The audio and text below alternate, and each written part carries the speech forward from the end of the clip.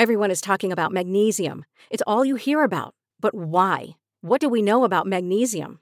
Well, magnesium is the number one mineral that 75% of Americans are deficient in. If you are a woman over 35, magnesium will help you rediscover balance, energy, and vitality. Magnesium supports more than 300 enzymatic reactions in your body, including those involved in hormonal balance. From functional medicine doctors to mental well-being and female hormone experts, we all know that magnesium is the one mineral to improve all aspects of well-being and health. But which one? Magnesium Breakthrough from Bioptimizers, the trusted choice recommended by leading experts with 7 best-absorbed forms of magnesium to ensure your body receives the support it needs for overall well-being.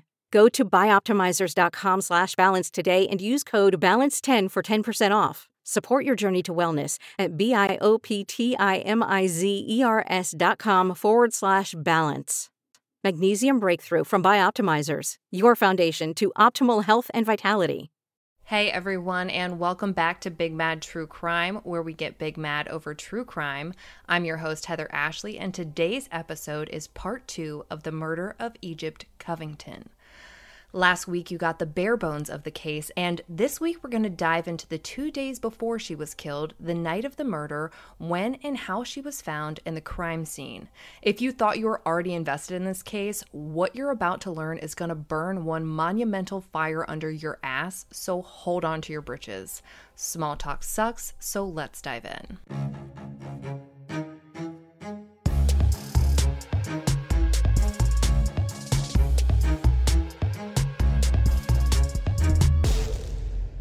We know that Egypt was found on June 23rd of 2017, but let's rewind back to the 21st.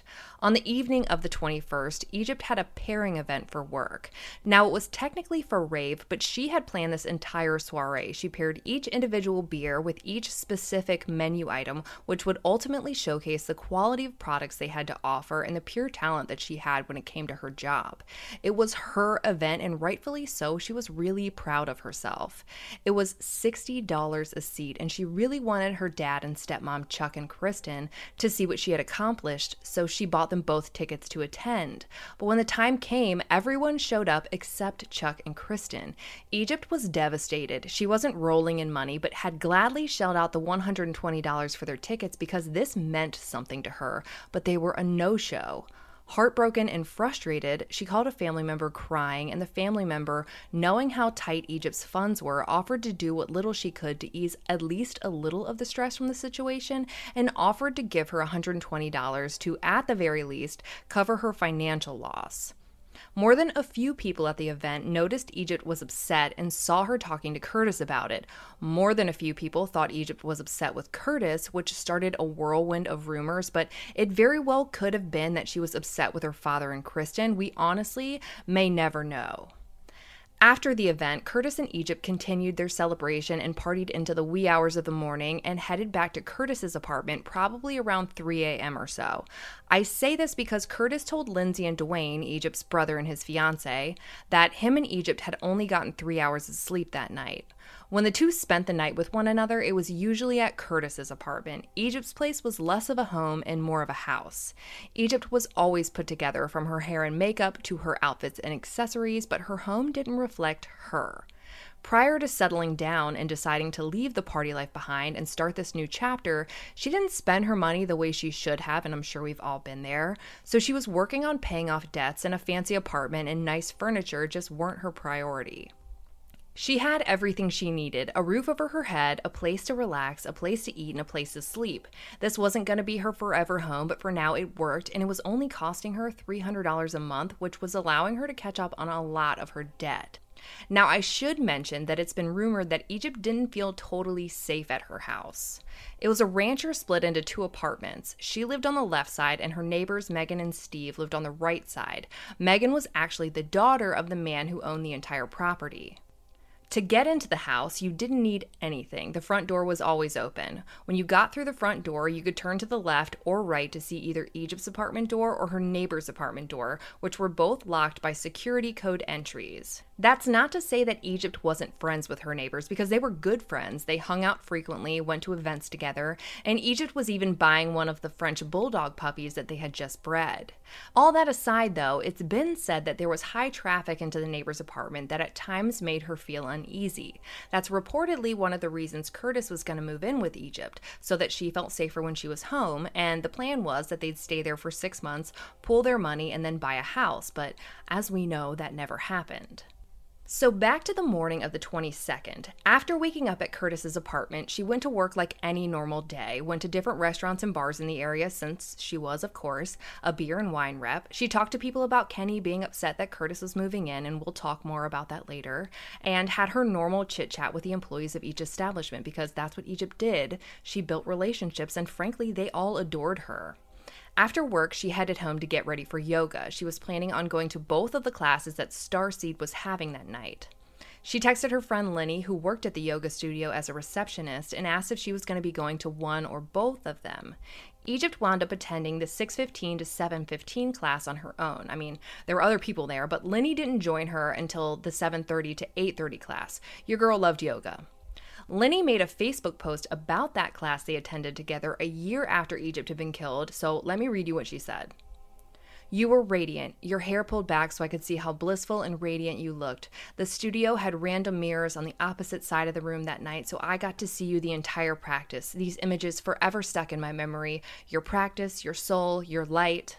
Lenny went on to say that Egypt actually invited her over to her house that night after yoga, but Lenny declined, saying that she was tired and lazy. So instead, Lenny says Egypt went home without her to clean her house for Curtis before he moved in.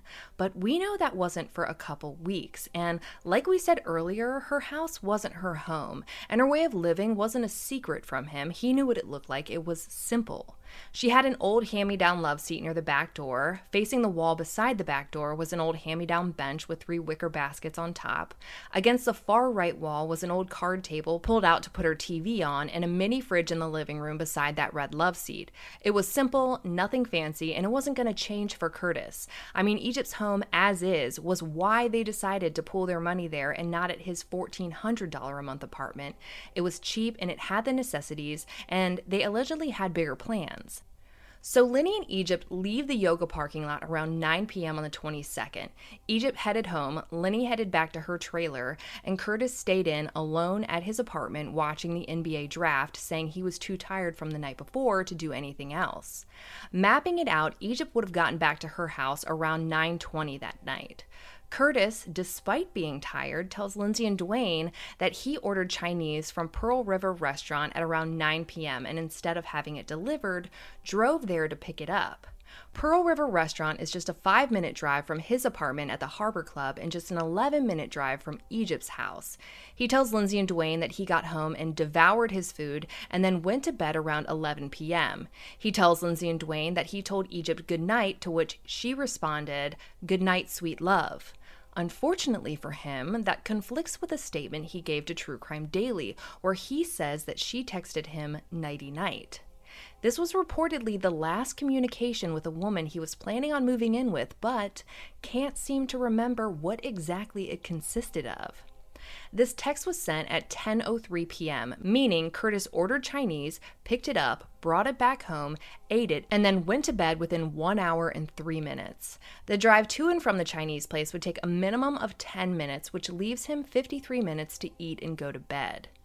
It's been said over and over again that Egypt posted something on her Snapchat exactly 1 hour after she texted Curtis nighty-night or good night, sweet love at 10:03 p.m. From what we've heard, the snap was something about her getting ready to start watching her favorite movie, but it was late, and Egypt had also only gotten 3 hours of sleep the night before, which means that she would have been committing to stay up until roughly 1 a.m. the next morning and then fully expecting to go to work and have a normal Friday. The problem is, no one seems to have a screenshot of this Snapchat.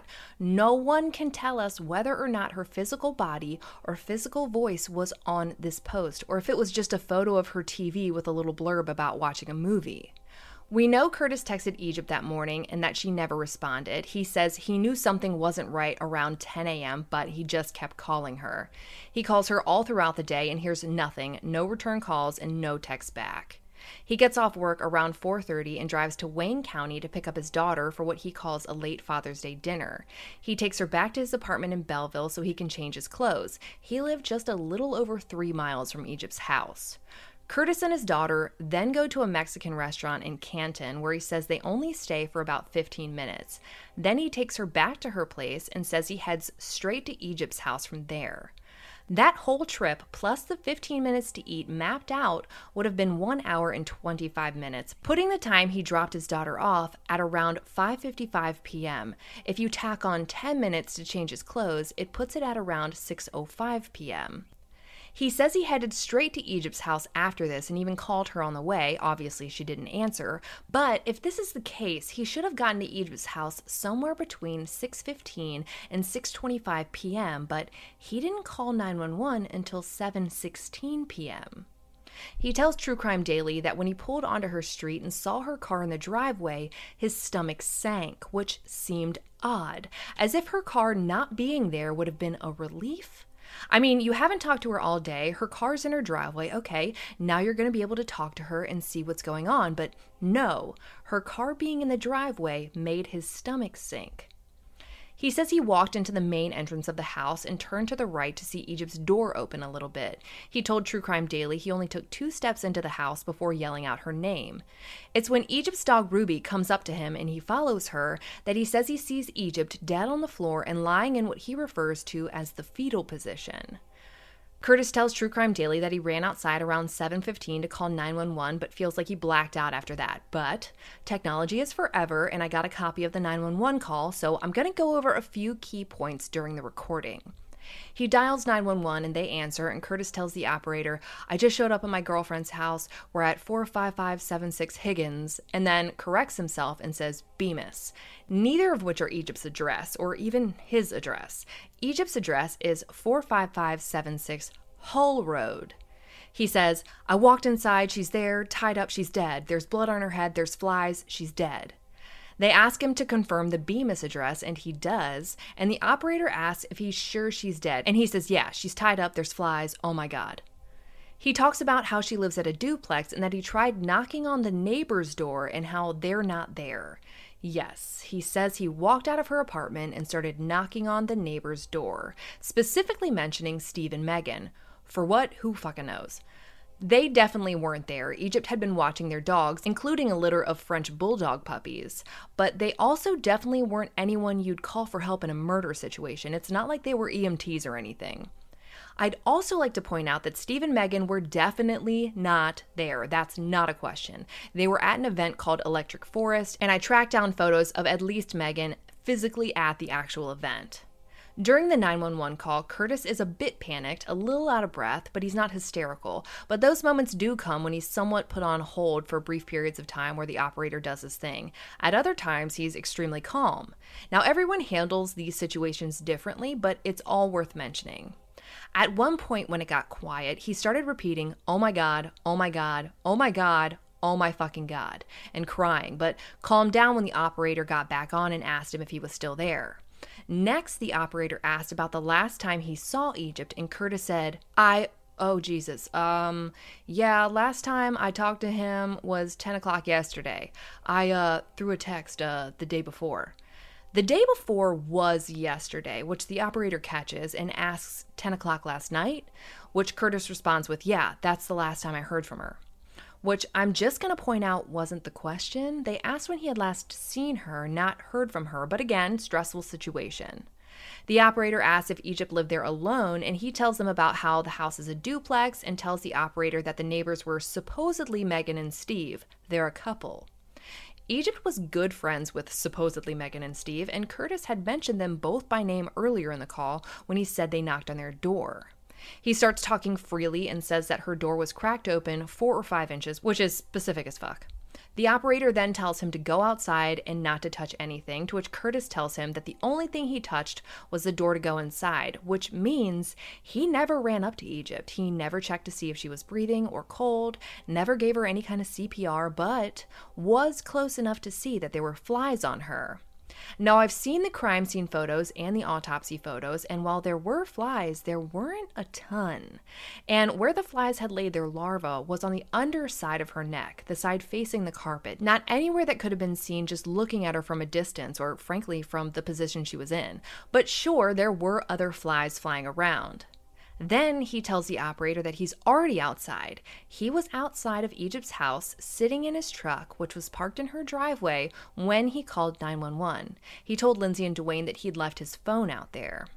There's more silence on the dispatcher's side, and this is when Curtis repeats, "Oh my God, oh my God, oh my God," over and over again. The dispatcher tells him that an officer should be there any minute and tells Curtis to look out for them to make sure that they find him. There's a little more silence until Curtis, clear as day and unprompted, corrects the incorrect address that he had given them, saying, Hull Road, 45576 Hull Road, and then does the whole oh my God, oh my fucking God thing. The operator circles back to the last time he texted her, and Curtis says that he'd called her work phone and her cell phone 30 times that day. 30. He then explains to the operator that he doesn't have social media, so he texted his friend to see if Egypt had been posting on social media because he was worried that maybe she was mad at him. And that's when he says his friend told him that her last post had been at 11 p.m., but that he doesn't know what it was. That's the 11:03 p.m. Snapchat that no one seems to be able to find a copy of. Police eventually show up once they get the right address, and they're not the only ones who show up. Egypt's friend Lenny shows up at the scene, and Curtis has no clue how she even found out about what was going on. He certainly didn't call her. It turns out that Gloria, the mother of Egypt's neighbors, who had gotten a call from the next door neighbors, called Lenny and told her what was going on. So she shows up on the scene and starts asking the police if this is real, and they tell her that it is. Lenny then takes it upon herself to find Egypt's sister Beth on Facebook, then uses Facebook Messenger to call her over and over again, which she doesn't answer. Beth tries to call Egypt, probably wondering why her friend keeps trying to call her on Facebook Messenger, assuming it was probably about her. So when Egypt doesn't pick up, Beth uses Facebook Messenger to call Lenny back, and Lenny tells Egypt's sister that she's at Egypt's house and Egypt is dead. When an officer saw that she was on the phone, he got upset because they'd yet to be able to formally inform her family. Lenny's Facebook Messenger call to Beth is how they found out. The officer told Lenny that she needed to leave, and she did. The police didn't even inform Egypt's own mother. Chuck, Egypt's dad, finally called Tina, her mother, while she was at work at 11 p.m. He told her to sit down, that her daughter had been killed. It would be another 3 days before Tina learned exactly how her daughter had been murdered. The investigation, or lack thereof, started then. The police interview the neighbors that live to the left of Egypt's house, and their older kids say that the previous night they heard what they thought was either a gunshot or a car backfiring coming from the direction of Egypt's house at exactly 9:56 p.m. It was so startling that they actually looked at the clock just in case. Now, they also told officers that they saw Curtis and the police at Egypt's house like 3 hours prior to 911 actually being called, so that was obviously very off, but saying they heard what might have been a gunshot on the night their next door neighbor was shot and killed is something worth looking into regardless, so keep that in your memory bank. Police walk into the house and the smell of decomposition is present. This is the first we really hear that detail. It's not something Curtis mentioned in his 911 call. They see Egypt lying on the floor, and let me kind of describe the scene for you. She's not in the fetal position like Curtis said in his True Crime Daily interview. Instead, it's almost like she fell over to the left while sitting. Her green yoga mat is tangled beneath her. Her head was resting on the floor with the right side of her head where her entrance wound was, facing the ceiling, and there was quite a bit of blood central to the head area. Media reports had said that Egypt had been shot in the back of the head, but she had actually been shot on the right side of her head, just behind and above her ear. Most of the blood still on her body had run down the top of her head and through her hair. There was also a smaller trail of blood that went over her eyes and a smaller trail that went over her mouth. When considering gravity, her head would have had to have been facing downward when she was shot for all the blood to flow through her hair and onto the carpet, and for none of it to have dripped down her neck or onto her arms or back. This gunshot wound, which had no exit wound, would have been instantly fatal, which means her blood would no longer be pumping, and blood wouldn't gush from the wound if it were simply facing the ceiling.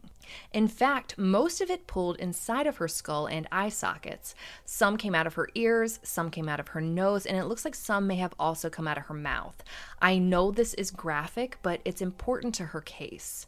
The amount of blood on the carpet beneath her was pretty extensive, but her gunshot wound was facing up towards the ceiling, not onto the carpet, which made me wonder if maybe her body had been moved.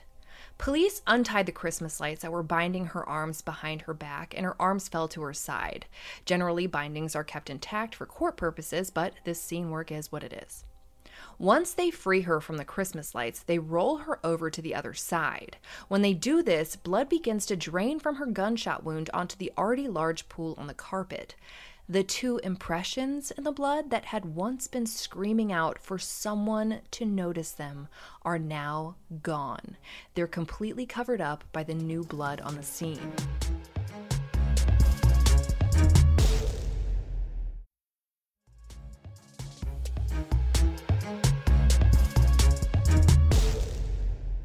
Betty Broderick thought she had the perfect life and the perfect marriage until one day in 1989 when it all came crashing down.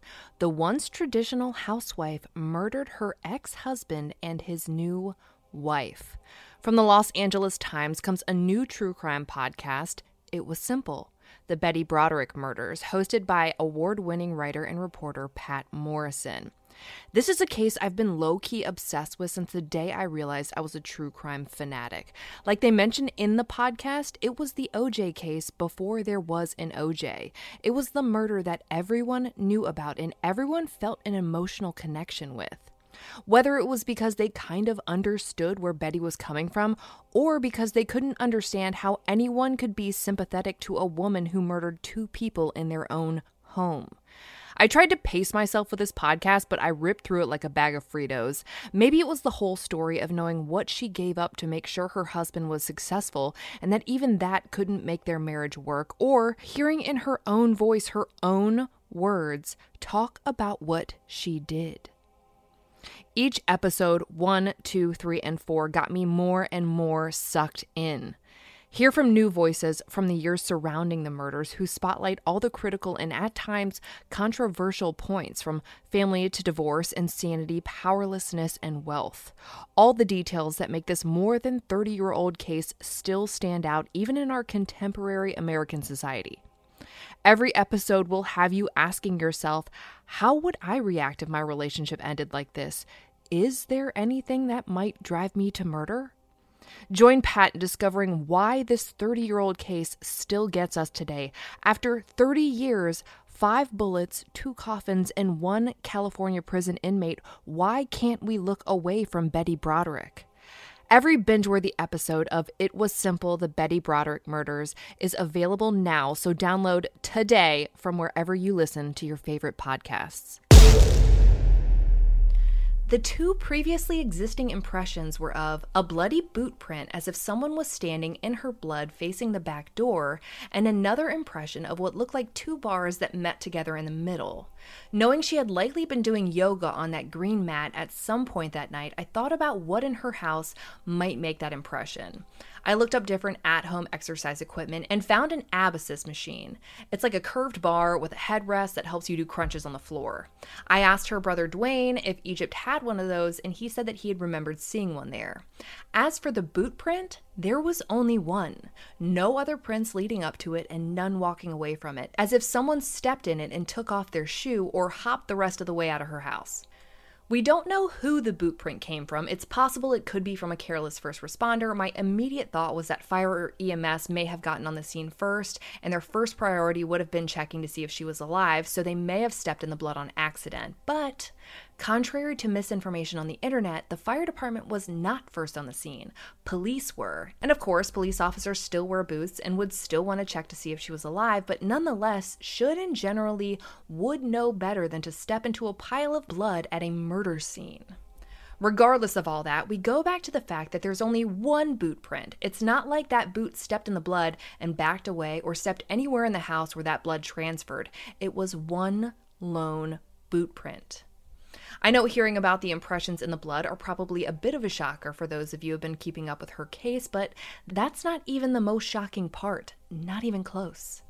When they rolled Egypt onto her right side, they found a shell casing. It was underneath her body. For lack of a better word, it was found under her butt. When a gun's fired, the shell casing releases and flies out of the right side of the weapon, falling onto the ground, or in this case, onto the carpet. This means that judging by where the shell casing was found, the person who fired it was probably standing with their back towards the back door and pointing the gun towards the front of the house when it was fired, which contradicts the entire positioning of Egypt's body. Judging by the position her body was found in, you would expect to find the shell casing somewhere to the right side of her head, north of her body, in the direction of the love seat or the mini fridge that she had next to it. Instead, it was found south of her body, on the opposite side of her entry wound, and underneath her. I know that's a lot to take in. I'll draw a diagram and put it in Egypt's highlight at the top of my Instagram profile at the Heather Ashley to give you a better visual. Bottom line, the position she was in doesn't match the evidence of where she was shot from based on where the shell casing was found. All the crime scene photos I've seen are from the medical examiner's office and look to have been taken by one of their investigators between 1 a.m. and 1:32 a.m., roughly 6 hours after she was found. As I was going through them, I tried to look at things around the room that wouldn't necessarily seem to matter. The first thing I noticed in the beginning of the sequence of photos were those 3 baskets on the bench beside Egypt's back door. The 2 baskets furthest from the door were filled to the brim, one with what looks like a bag in it, the middle one with some kind of fake plant in it, but the one closest to the door, the one you'd assume would be used the most, looked empty. Until, in later photos, I noticed there's now a fake plant in the basket by the door that was previously empty, and the middle basket looks nearly empty now. Why would anyone be shifting contents of baskets at a crime scene? I would totally understand if they were emptying them, going through evidence, etc., but playing ring around the baskets just doesn't seem to make any sense.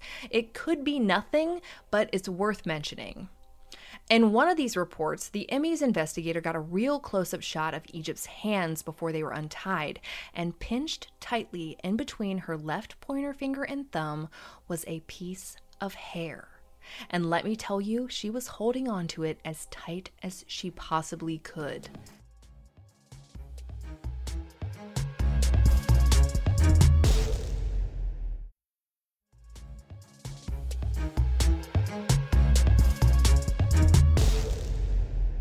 To this day, I couldn't tell you whether or not that hair's ever been tested. And if it has, it's been 3 years, and as far as Egypt's mother and brother know, they don't know the results.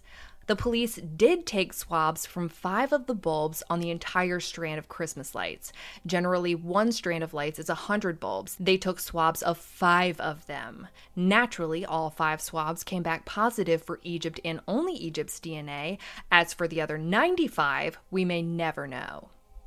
But if they were able to get that DNA back, what about the strand of hair? Was it ever collected? Was it ever tested? The light swabs were sent out and tested, so what about this strand of hair? I originally planned on going over her autopsy results and photos and tying them into this insane crime scene in this episode, but it's just as intricate as her crime scene is, and I want everyone to really soak in all the details of the crime scene before I add on the details of her autopsy, so that will have to wait for next week. But before we go, I wanted to address the elephant of interest in the room. We've talked about her boyfriend and her parents and her friend, but we haven't really mentioned Kenny in this episode, and frankly, it's because he's kind of accounted for.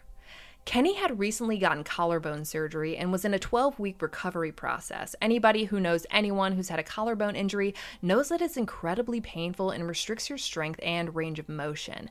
Knowing that 5'10" Egypt had to be overpowered and bound already makes this a little unlikely, but nonetheless not impossible. But Kenny was at a local bar called Lakeview Tavern with his friend Mike until 10 p.m. the night Egypt was killed. Granted, it's close to Egypt's house, but he was with a friend and at an establishment with other people. From what I understand, there was a video and receipt proving that he was there. And if that report of the 9:56 p.m. gunshot is true, then it couldn't have been Kenny.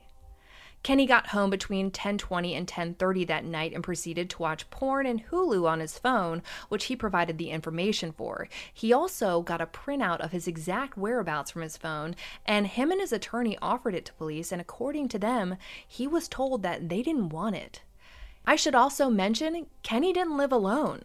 According to his sister, she was living with him at the time of Egypt's murder, and according to her, she has never been questioned. Which now begs the question, how did he ever become a person of interest in the first place?